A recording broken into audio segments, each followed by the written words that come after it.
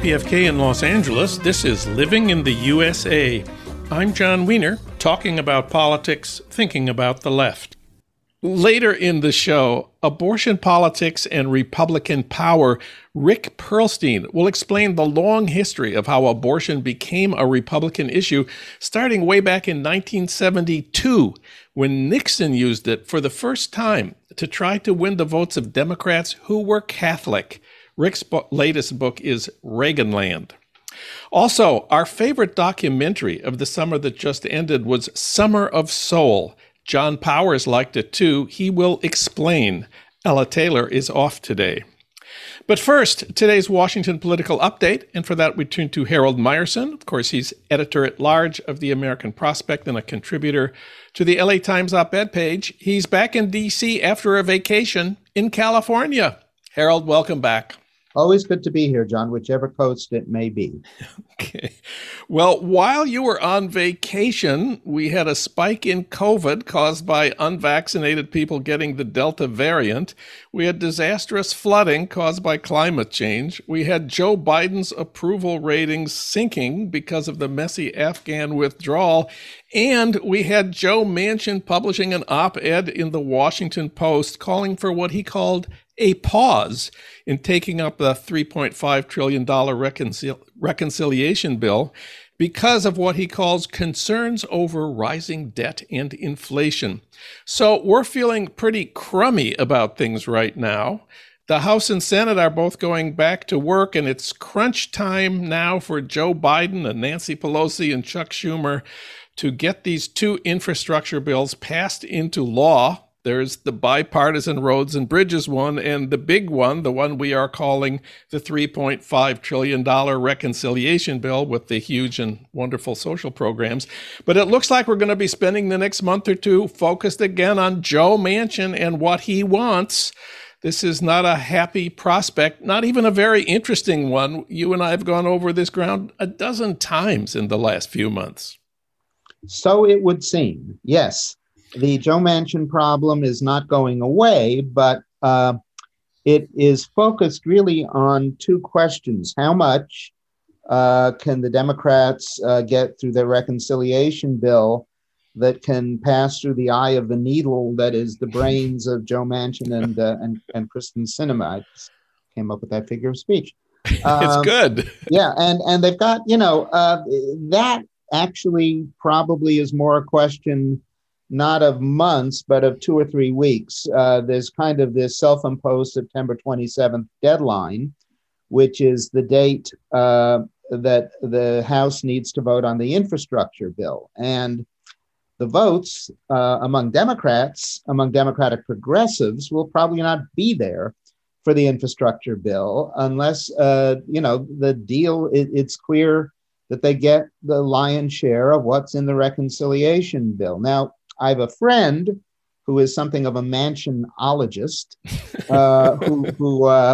who thinks that Manchin will go not for 3.5 trillion, but something like 2.9 trillion. So what gets axed in that is, who knows? I mean, Manchin obviously is not a fan of the most ambitious legislation to address the climate crisis. Although at the rate things are going, seawaters may rise up into West Virginia by the time this process is completed. We shall see. So that's an issue. The other huge issue where there is the Manchin and more than Manchin obstacle that immediately the Democrats are going to be confronting is the voting rights legislation. And there the question is, how do they do that so long? Can they persuade Manchin and Sinema and a few other folks to scrap the filibuster, if only for that issue? There is a school of thought around D.C. that Manchin and folks have signaled to Schumer that they would at least go for switching it to a talking filibuster, wherein the Republican opponents have to talk. Now, Republicans have been, honing their talking abilities for quite some time. So I'm not sure that will really have any effect, but that's the eye of the needle there. And it's not at all clear that switching it to a talking requirement is going to actually enable voting rights legislation to pass. Now, in the best of all possible worlds, maybe once the talking goes on and on and on and on and on, Schumer will say, well, okay, Joe, how about just simply voting to scrap the filibuster? And we don't know that there's going to be any guarantee of that. So I think that's pretty much where it's at in Manchinville, aka Washington, D.C. There is one new thing in the politics of the infrastructure bills. The chair of the Senate Budget Committee spent part of his summer break campaigning for the bills in swing states, Michigan, Iowa, I think Indiana. I don't think Senate committee chairs usually campaign for grassroots support in swing states for particular bills. Who is this guy and why is he doing this? I think I think the name is Sanders, Bernard, Bernie, anyway, Bernie Sanders. And he's doing it because I think quite rightly, he sees this as the one chance to push America in a singularly more social democratic direction, which has really been sort of, in his mind and in actuality, the raison d'etre of his career. And he sees this, I think rightly, as almost like his third presidential campaign, that this is really campaigning for some, not all, but some of what he would have done had he been president. And it's, I think any historian will say, if most of the stuff in the reconciliation bill is enacted, historians will say this is a moment comparable to the New Deal and Great Society, 1935, 1965. And that is a monumental achievement that is as much, if not more, Bernie's than anyone else's. And it makes perfect sense that he's stomping around trying to build support for it. These bills are the one hope that Democrats have of successful campaigns in the 2022 midterm elections, which are just about 1 year from this week.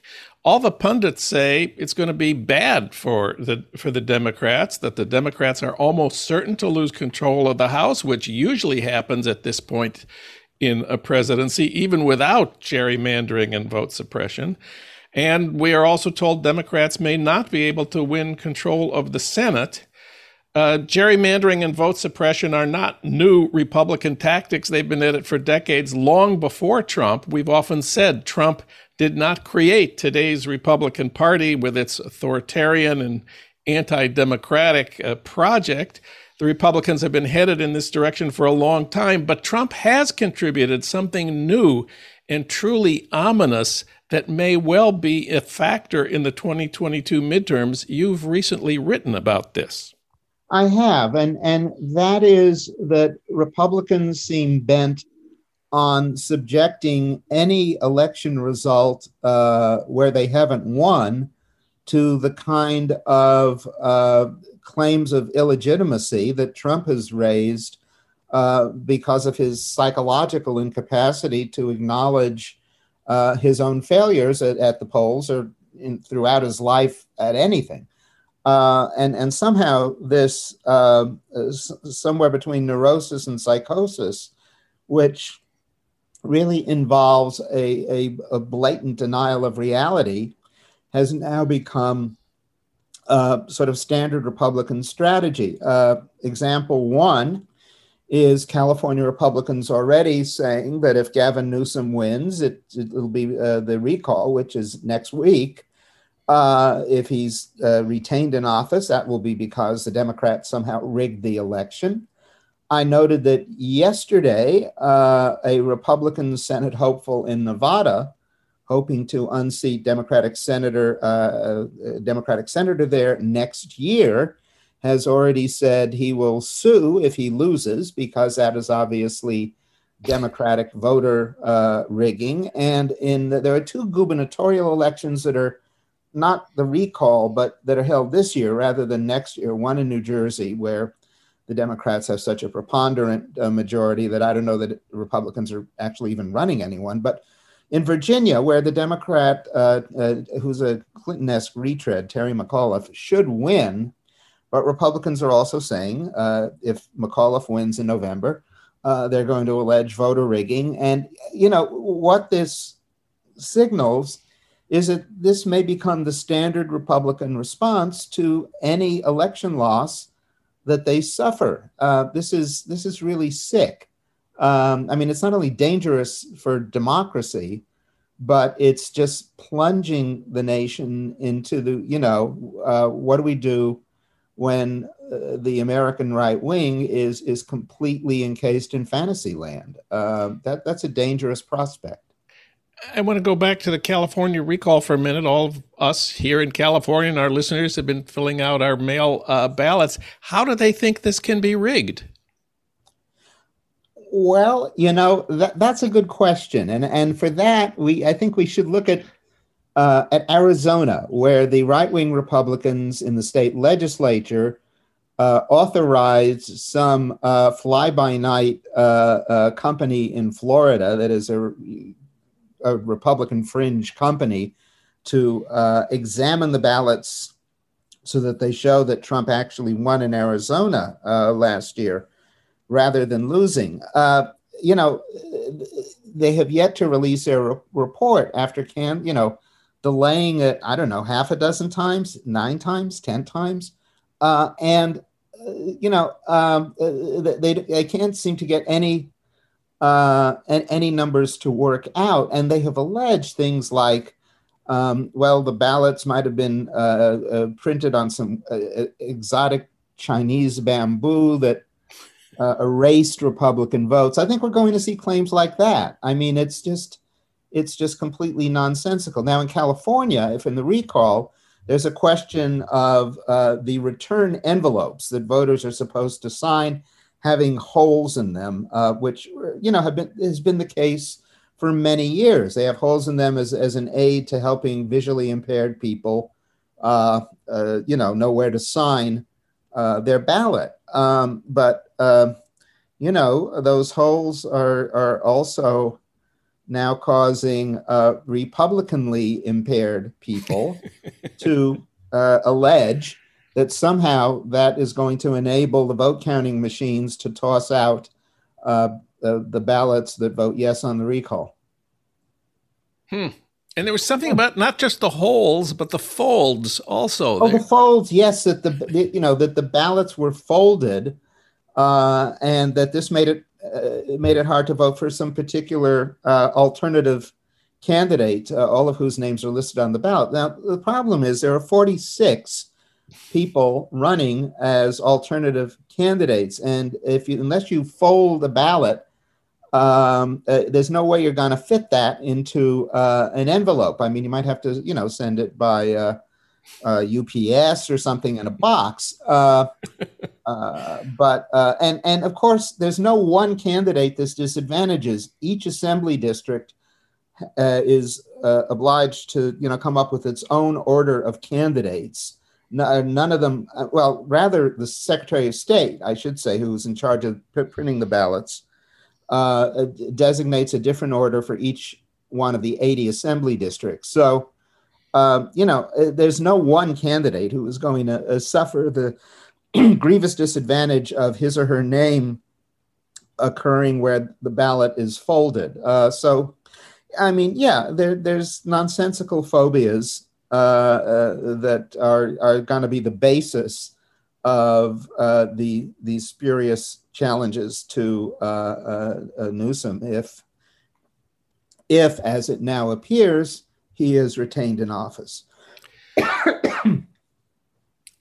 Nevertheless, the historical pattern is that the party in power loses seats in Congress after 2 years of holding the White House. Nevertheless, Republicans are controlling redistricting based on the new census to gerrymander districts in Republican states, which will create even more Republican districts and eliminate some Democratic districts. And Republican states are passing those vote suppression bills. So it does look ominous for Democrats. On the other hand, I'm always trying to find the other hand. Republicans, I wonder if they may be hurt in the midterms a year from this week because they're still so totally tied up with Trump and tied up by Trump and what he wants, what he might do. He is picking primary candidates who support him and keeping everybody else on edge about whether he will run again in 2024. But many of his handpicked candidates are not great choices from the standpoint of actually winning. The Georgia Senate race is a key example where he's got a former black football star named Herschel Walker, who just filed in the Republican primary to challenge the Democrats' new hero, the Reverend Raphael Warnock, Georgia's first black senator.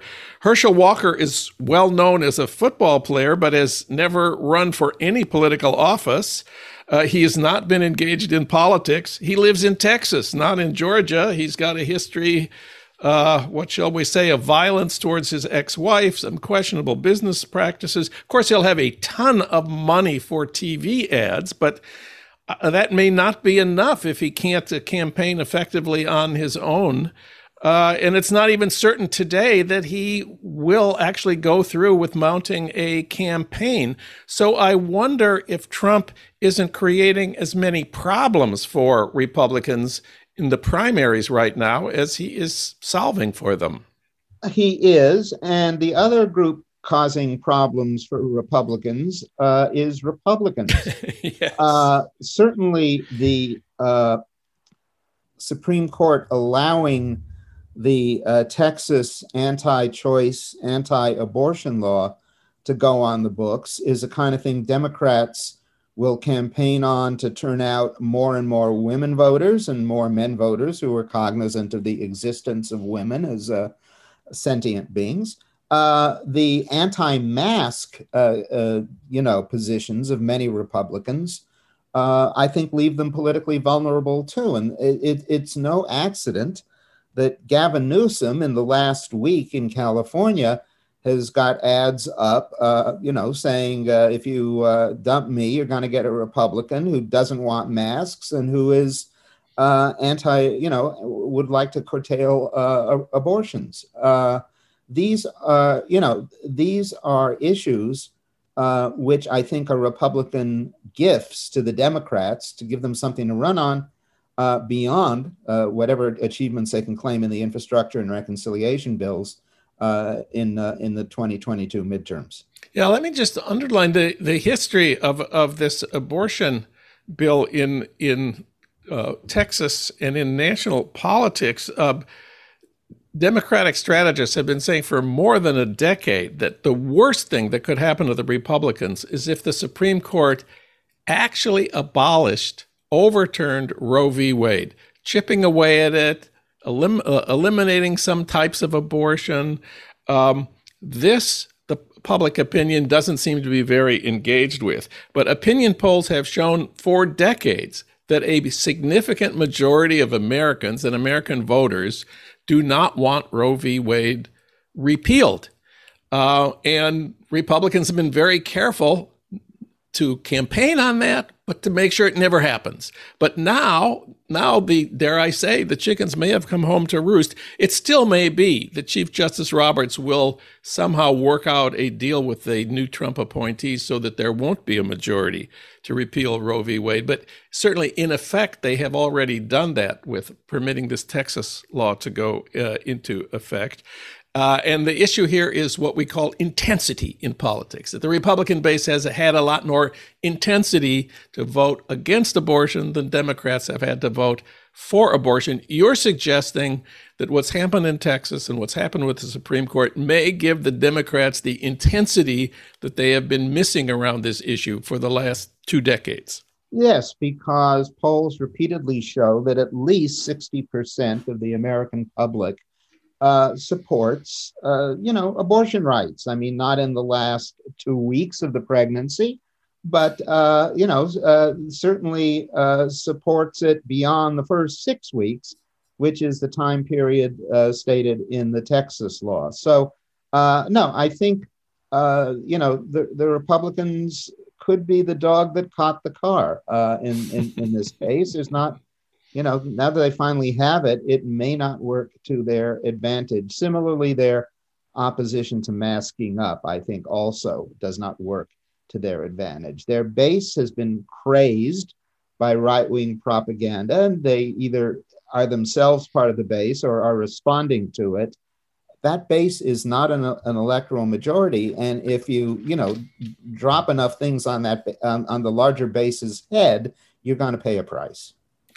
So, just to sum up where we've been in this conversation, Joe Manchin may settle for $2.9 trillion, and the both infrastructure bills will pass.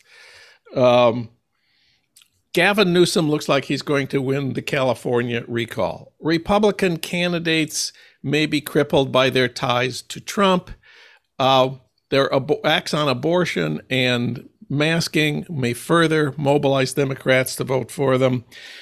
I'm suddenly feeling better, and I've only been talking to you for 20 minutes. Is there anything else we've missed here on the horizon that might point to a less dire future for America in the next months and year?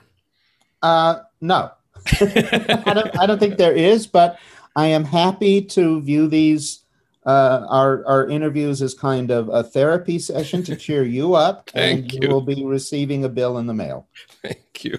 And there's one last thing, just to put this on the record.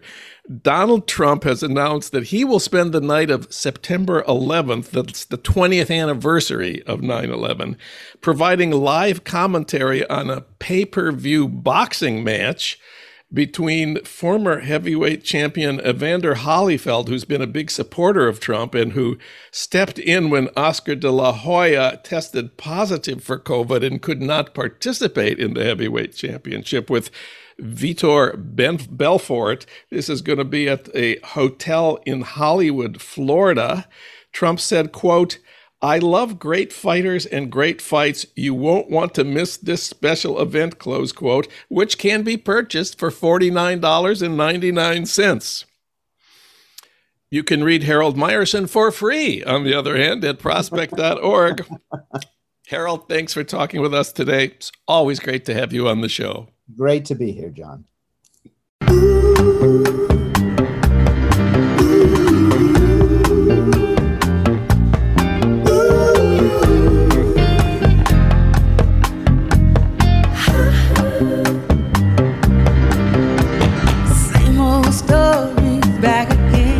It's the same old story. This is Living in the USA, and I'm John Wiener, talking about politics, thinking about the left. Later in the hour, the story of a music festival in a park in Harlem in 1969. The documentary about it, Summer of Soul, is a powerful and moving contribution to the history of the 60s and my favorite documentary of the summer. And the story it tells us was completely unknown. The footage sat in a basement for nearly 50 years, and no one cared.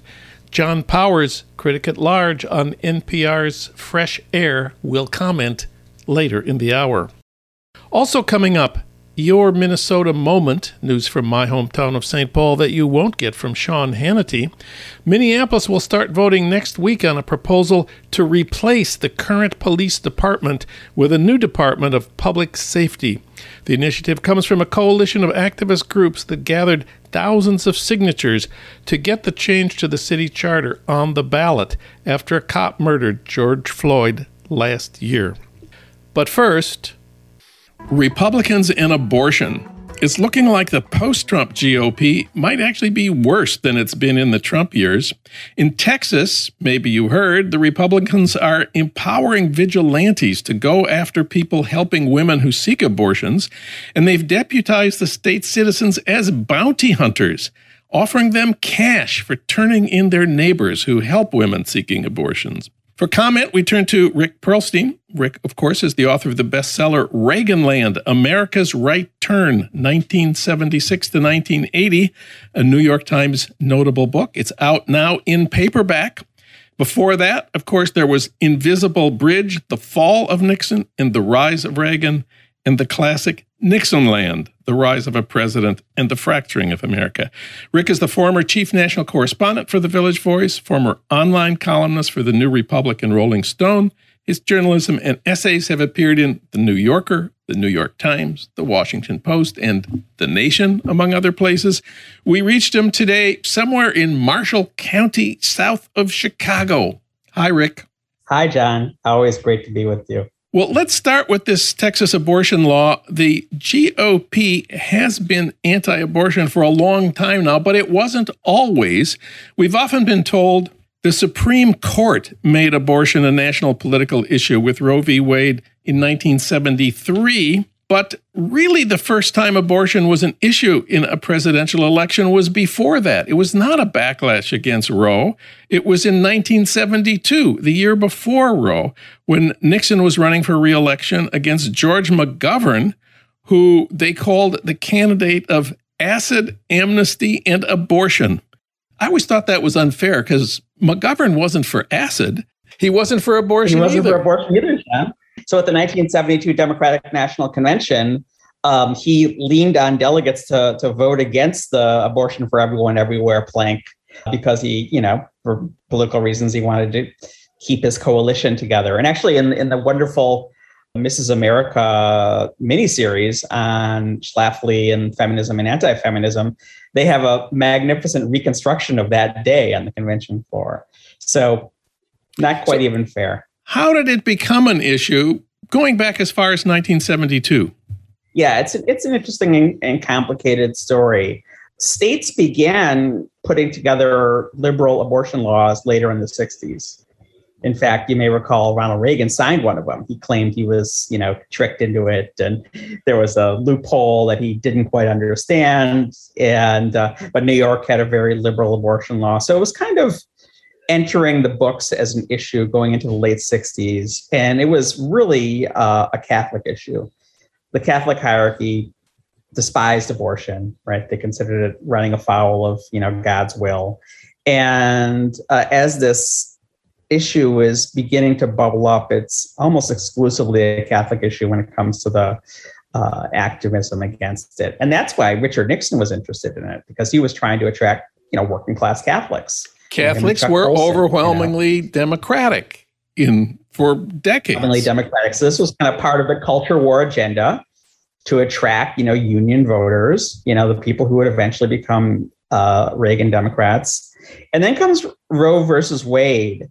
And of course, the Catholic hierarchy is apoplectic, right?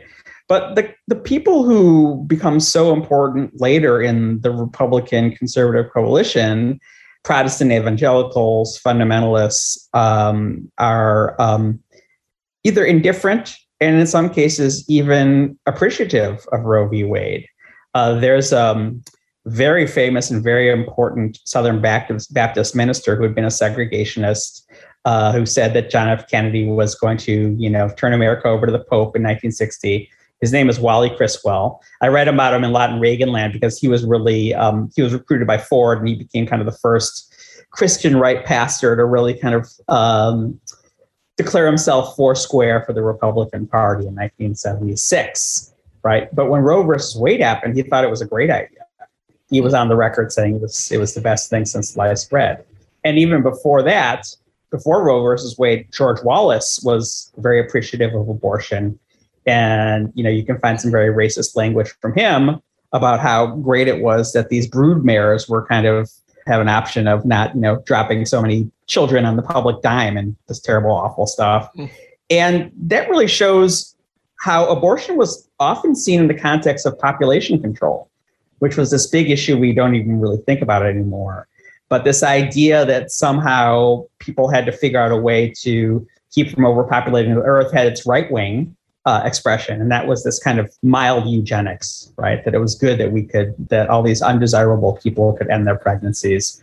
And the process that kind of brought the Protestant right wing into the abortion politics was slow. You would see in Christianity Today, which was the magazine that was started by Billy Graham, first you see mild kind of agnosticism, sometimes verging into support. And then by 1974, you get this kind of skepticism about abortion.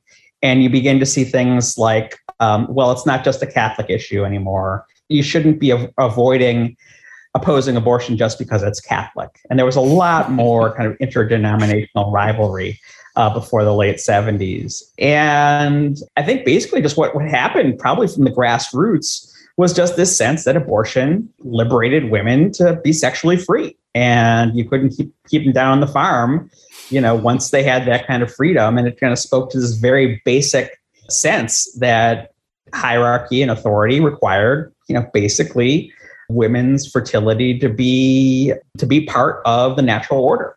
And so, by 1976, you do see Jerry Falwell talking about abortion as one of the terrible things that liberals were forcing down each other's throats. And then by 1977, when you really begin to see the stirrings of the Christian right around, the anti-gay issues with Anita Bryant and Phyllis Schlafly and the feminism stuff, it kind of becomes this kind of densely packed kind of Gordian knot of issues, Satan's kind of will on earth.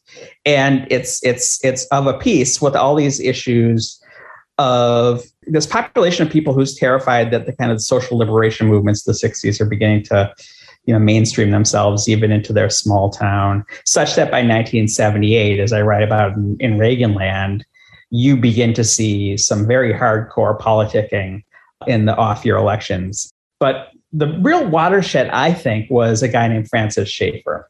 And he was basically a Protestant theologian who did these kind of PBS-style documentaries on how the world was going to pot because secular humanism was taking over. And the first one was in 1977. And it was called How Then Shall We Live? And it was like an 8-part thing. And the last episode only was on abortion. And Francis Schaeffer's son, Frankie Schaeffer, was the guy who directed the movie. You might have seen him at MSNBC. He kind of was an apostate from the Christian right. And one of the things he pointed out was he wanted to put abortion in this documentary, but his dad said, no, it's a Catholic issue.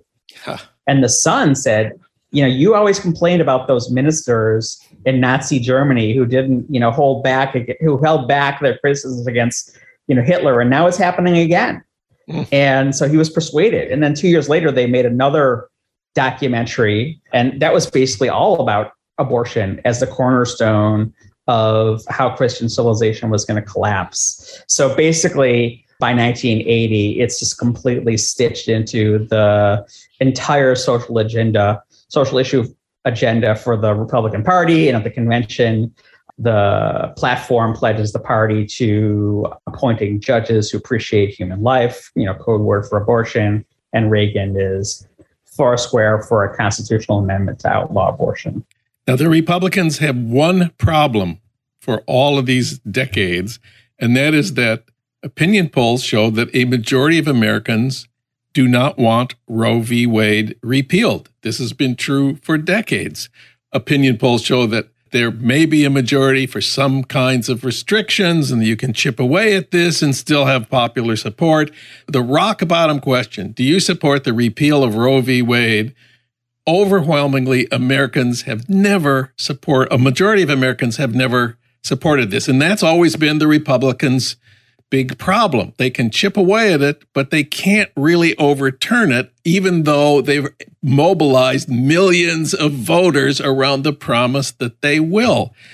Today, perhaps we've reached the point where the Republican judges actually will repeal Roe v. Wade. Many Democratic strategists have been saying for years, the best thing that could happen to the National Democrats is for Roe v. Wade to be repealed, because that will create intensity around an issue for Democrats where they have not voted with the intensity that the evangelicals have. I wonder if we're reaching that moment now. Well, I have two thoughts about that. First of all, it's always dangerous to kind of wish for reaction so, we can have progress, right? I mean, that's the old Weimar socialist, after Hitler, we take over. So we don't want to mess around with this. I mean, people's lives are at stake, right? But the other issue is, and that is where the actions, not just of Texas, but even more importantly, of the Supreme Court of the United States, not enjoining this obviously unconstitutional law, and deciding it in this shadow docket that they use for, kind of last minute death penalty appeals that, creates no written record, plays into the overwhelming transcendent issue that has us fighting for democracy itself in the year 2021. And that is what rolls up the abortion issue now in the January 6th insurrection issue, all the violence we're seeing around the country. And that's the issue of the Republican Party in full retreat from democracy. And the fact of the matter is, the Reagan coalition was a concerted and successful attempt to put together a majority coalition. And they get this remarkable landslide in 1984. Basically, they were able to win the House of Representatives in 1994. But now they only have a ceiling of, say, 45% of the popular votes. So everything they do in order to achieve their goals, which they see in kind of transcendent apocalyptic civilization versus barbarism terms, they have to achieve using non-democratic methods. And that takes us right back to Texas. Not only have they created this vigilante thing around abortion, they have these new voting rights bills that are empowering the people they call poll watchers to move freely within polling sites, making it a criminal offense to obstruct poll watchers in their, quote, observation of election workers. This is another side of this anti-democratic authoritarian push that you are talking about. Yes, and of course, I've been tracing this one since 1962, and Operation Eagle Eye, and Operation Eagle Eye. What was that? That was where Justice Rehnquist got his start in Arizona politics? Well, not his start. He was already kind of had a nice head of steam and was a leader in the party by 1962 when he helped lead the efforts and personally participated in, doing just the kind of nominal poll watching, but actual poll intimidation. I wrote a big article about this in Talking Points memo, and you can find it by Googling talking dogs, Rick Perlstein and voting dogs. Basically, this is a steady process that really this is only the apotheosis of. But in 1962, it was a secret. It took historians like Rick Perlstein to uncover and publicize what Rehnquist had been doing in his young life. Now it is. It's one of those things that the Trump era turned a dog whistle into a train whistle. Now it's the official policy. The implicit policy that everyone in an urban area somehow is suspect as a voter is now an explicit policy. And the idea that, when you see one of these kind of corn-fed middle Americans, look into a TV camera and say it's obvious that Biden didn't win, you can hear very similar expressions, all through the history of American reaction. And it really kind of comes down to the notion that, American cities run by minorities, run by Democrats are so corrupt that there really are these giant vote harvesting, operations. You see that all the time in 1960s rhetoric and 1970s rhetoric and 1980s rhetoric. And, that's why the Republican National Committee, had to reach a settlement, not to try to do all this stuff. 2016 was when that settlement in a case from New Jersey wasn't renewed. And was it the Burwell case? The Chief Justice John Roberts overturned the portion of the Voting Rights Act that required Southern states to check their voting laws with the Justice Department before they initiated them. So all these things kind of come together, and we have this attempt to basically force reactionary policies down the American people's throats, whether they have democratic sanction or not, through all sorts of, multivariate strategies. And this is just one of the many. And then you get into the whole business of how Federalist Society and Leonard Leo have run this secret, money laundering operation to turn Supreme Court vacancies into right-wing democracy stealing opportunities. And this is really, in a lot of ways, all these different paths kind of leading to the destination, which are policy outcomes that turn America into this feudalist 19th century country. We didn't have feudalism in the 19th century, but... Okay. This whole conversation, we've barely mentioned Donald Trump. It seems like he's just kind of a small player in this long story. Well, he's one of many important players. But Donald Trump is an important player because he's kind of licensed these kind of demonic energies that have been present but suppressed within the Republican coalition. It's kind of open season. So you get a figure like, Lindsey Graham saying Donald Trump is a clown in 2016, and then by his own reelection in 2018 is talking like Donald Trump and saying black men are perfectly safe in South Carolina so long as they're not liberal. So what happened, Lindsey Graham, I think, you have these kind of fundamentally authoritarian reactionary minds realizing that Trump was an opportunity, that they don't have to censor themselves anymore. And they can achieve things through anti-democratic means that they can never achieve through democratic means. And it all feeds into the same logic. We'd always been able to kind of patch the dam against the raging of this sort of reactionary onslaught. And, Donald Trump, was the guy who breached the dam. And now we're dealing with these onrushing consequences. Rick Perlstein, his book, Reaganland, America's Right Turn, 1976 to 1980, is out now in paperback. Thank you, Rick. Let's do this again soon. Always great to be with you.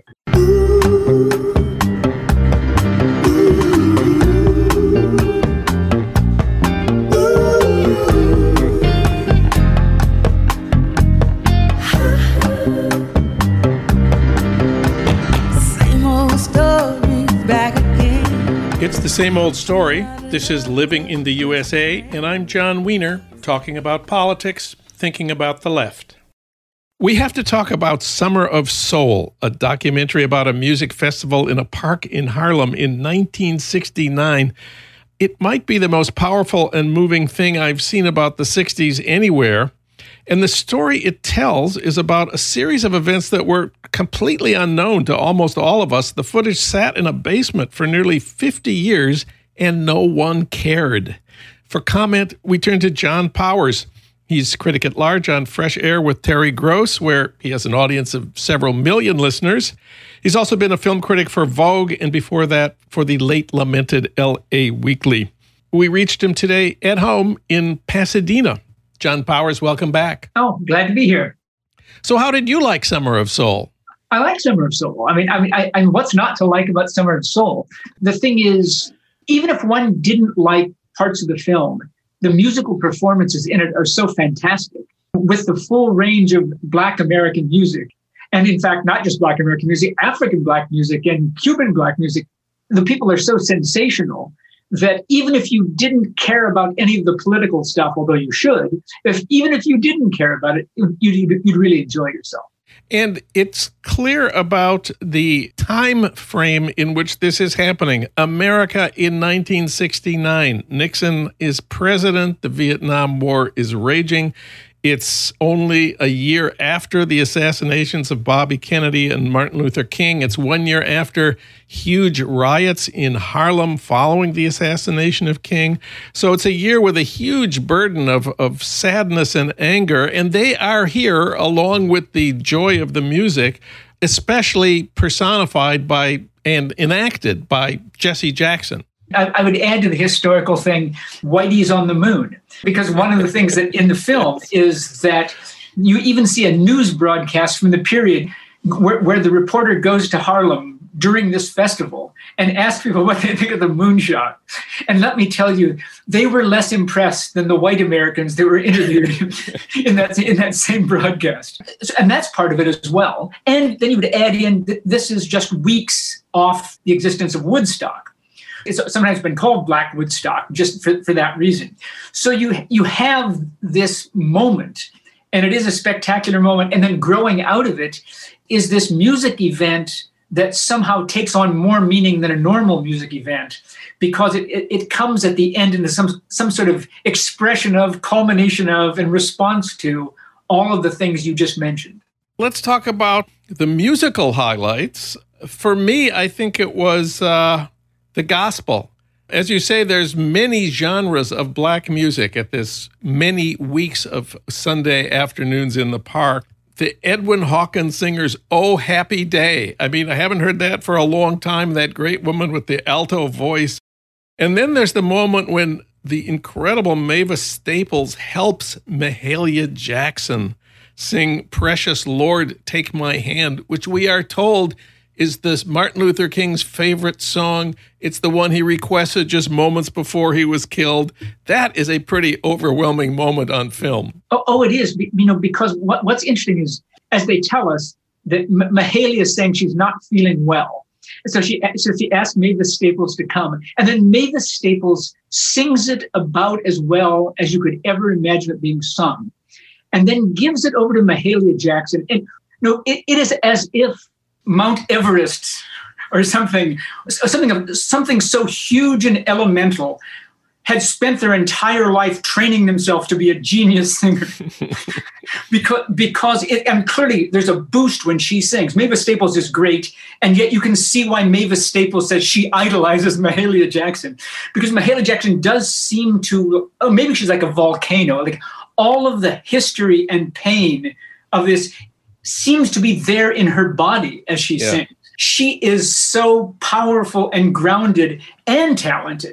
I want to make sure I'm not saying that some of this is just like natural gifts. She's trained herself for decades to do this, to channel this incredible power of the terrible history of her people. And she does it. And it is a knockout.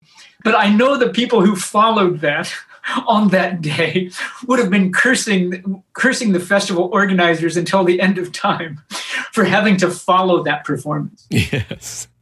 So this film has it's really two different films. There's the footage shot in 1969 by some guy no one has ever heard of and no one ever heard of since, who tried to get it turned into some sort of a TV series and failed, and then just kept the stuff in his basement and then died. It was not a great, I hate to be mean to him. He couldn't have been a great producer because, he didn't seem to try hard enough or go to the right people.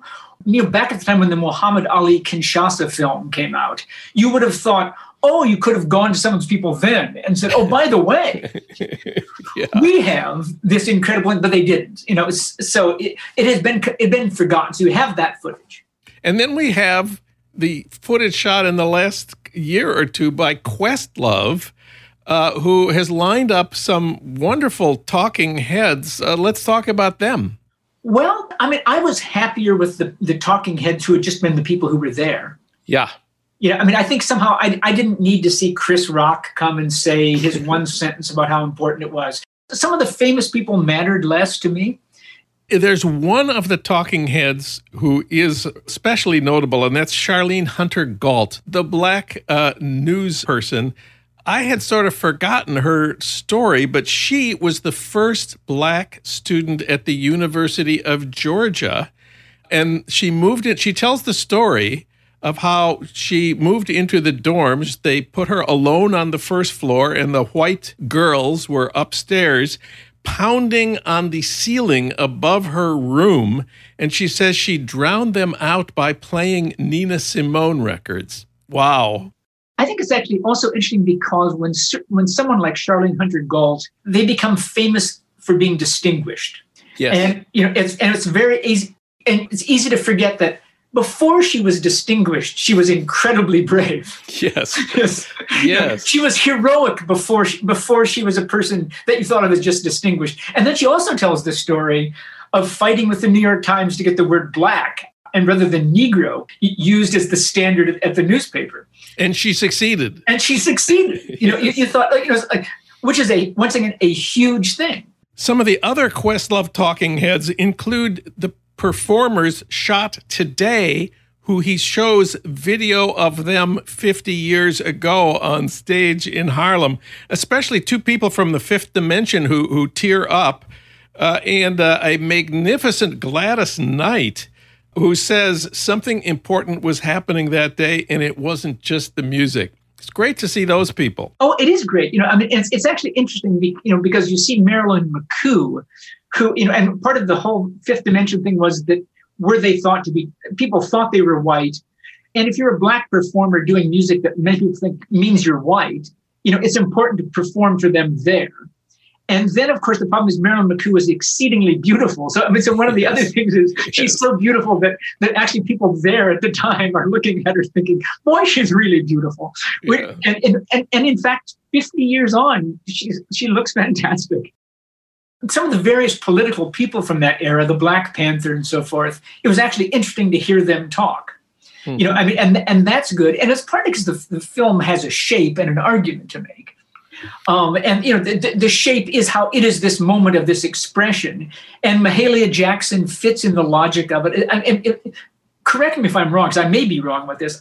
As I was watching, I was thinking, Mahalia Jackson is transcendence through faith and all of the pain in the world. And so at some level, she's the past. Yes. In 1969, she's the past. Yes, she's been doing this for 30 years. She's been doing it for 30 years, and somehow African-American politics have moved on somehow beyond that. At that moment, everyone worships her. She's so great, but they want something new. Probably Nina Simone is the present, which is you get the pain with her, but also with a song like Young, Gifted, and Black, you get you get a projection of the future. And then the film ends with Sly and the Family Stone because they are almost the embodiment of the future because they're different races, women playing trumpets, which one of the people says, well, I'd never seen a woman play a trumpet before. Yes. And they're wearing wild clothes and they are communal. They are the age of Aquarius that the Fifth Dimension was singing about. But I think there's an argument so that you actually start with Mahalia Jackson, and then you go to Nina Simone, and then Sly and the Family Stone to end it. And of course, Questlove in making this film hasn't shown it in order. I mean, it's very important to realize, when you're watching it, that he, as any sensible person would, wants to make an argument about where things are going, and to end on the high of them singing "I Want to Take You Higher." Yes. Which incidentally was one of the high points of the film Woodstock, if you recall. I mean, is that this was the point where probably Sly and the Family Stone were much greater than probably a lot of us realized at the time. Certainly a lot of white people realized at the time. Mm-hmm. They were just spectacular. And this is, I believe, Questlove's first film. Who exactly is he? Oh, he was a guy with the roots. He's a drummer. He was a musician. I mean, he clearly was a guy who is an expansive musician. Some think out in larger ways. And clearly this was an event when he discovered there's footage of it. I can imagine that he would leap to it. And then because he's politically minded. If 1969 is a point where you were going to have this event, probably the year after George Floyd and at the end of Trumpism, this is the year you're going to bring that out as part of this huge explosion of great stuff that's suddenly being discovered or rediscovered. It's a movie about a moment at another moment that is the same kind of moment where you're seeing all of this stuff coming together. Summer of Soul, Questlove's first film, is running now on Hulu. John Powers. John, thank you. This was great. Thank you. Thank you for having me. One more thing. Your Minnesota Moment. That's news from my hometown of St. Paul that you won't get from Sean Hannity. Minneapolis will start voting next week on a proposal to replace the current police department with a new Department of Public Safety.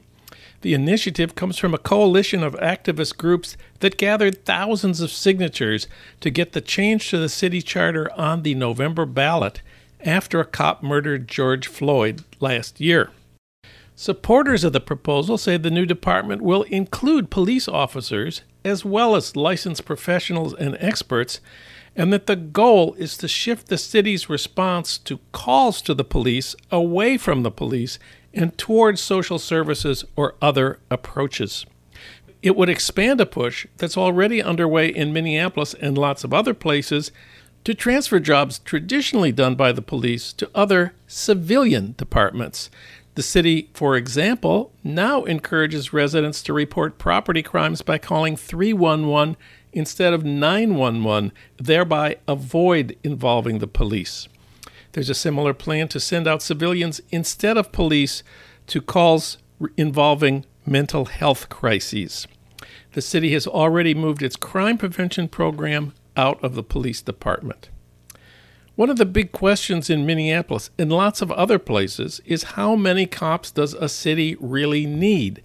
Los Angeles, for example, for a long time had the idea that 10,000 cops was the right number for Los Angeles, but when you look at where did that number come from, it was just sort of a convenient political slogan from a decade or two ago.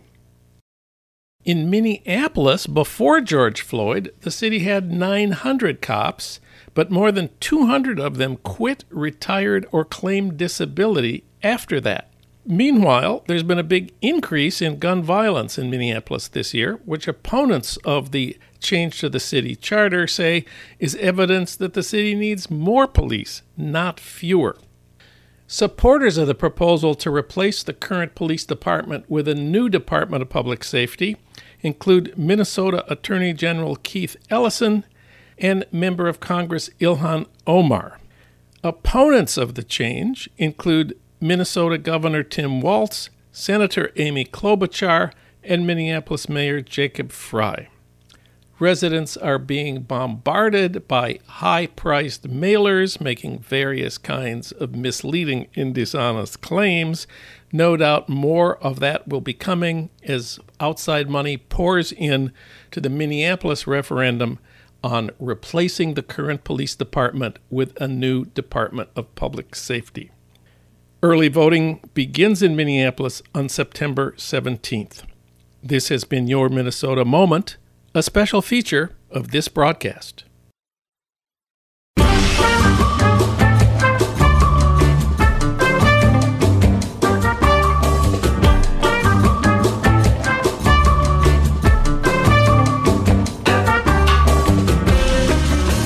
That's it for today's Living in the USA. Our sound editors are Will Broughton and Alan Minsky.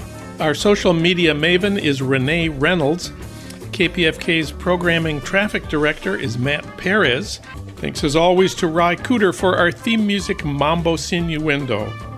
Living in the USA is recorded and produced at our Blythe Avenue studios in Los Angeles. If you miss part of this show or any of our recent shows, you can listen online anytime you want at livingintheusapod.com.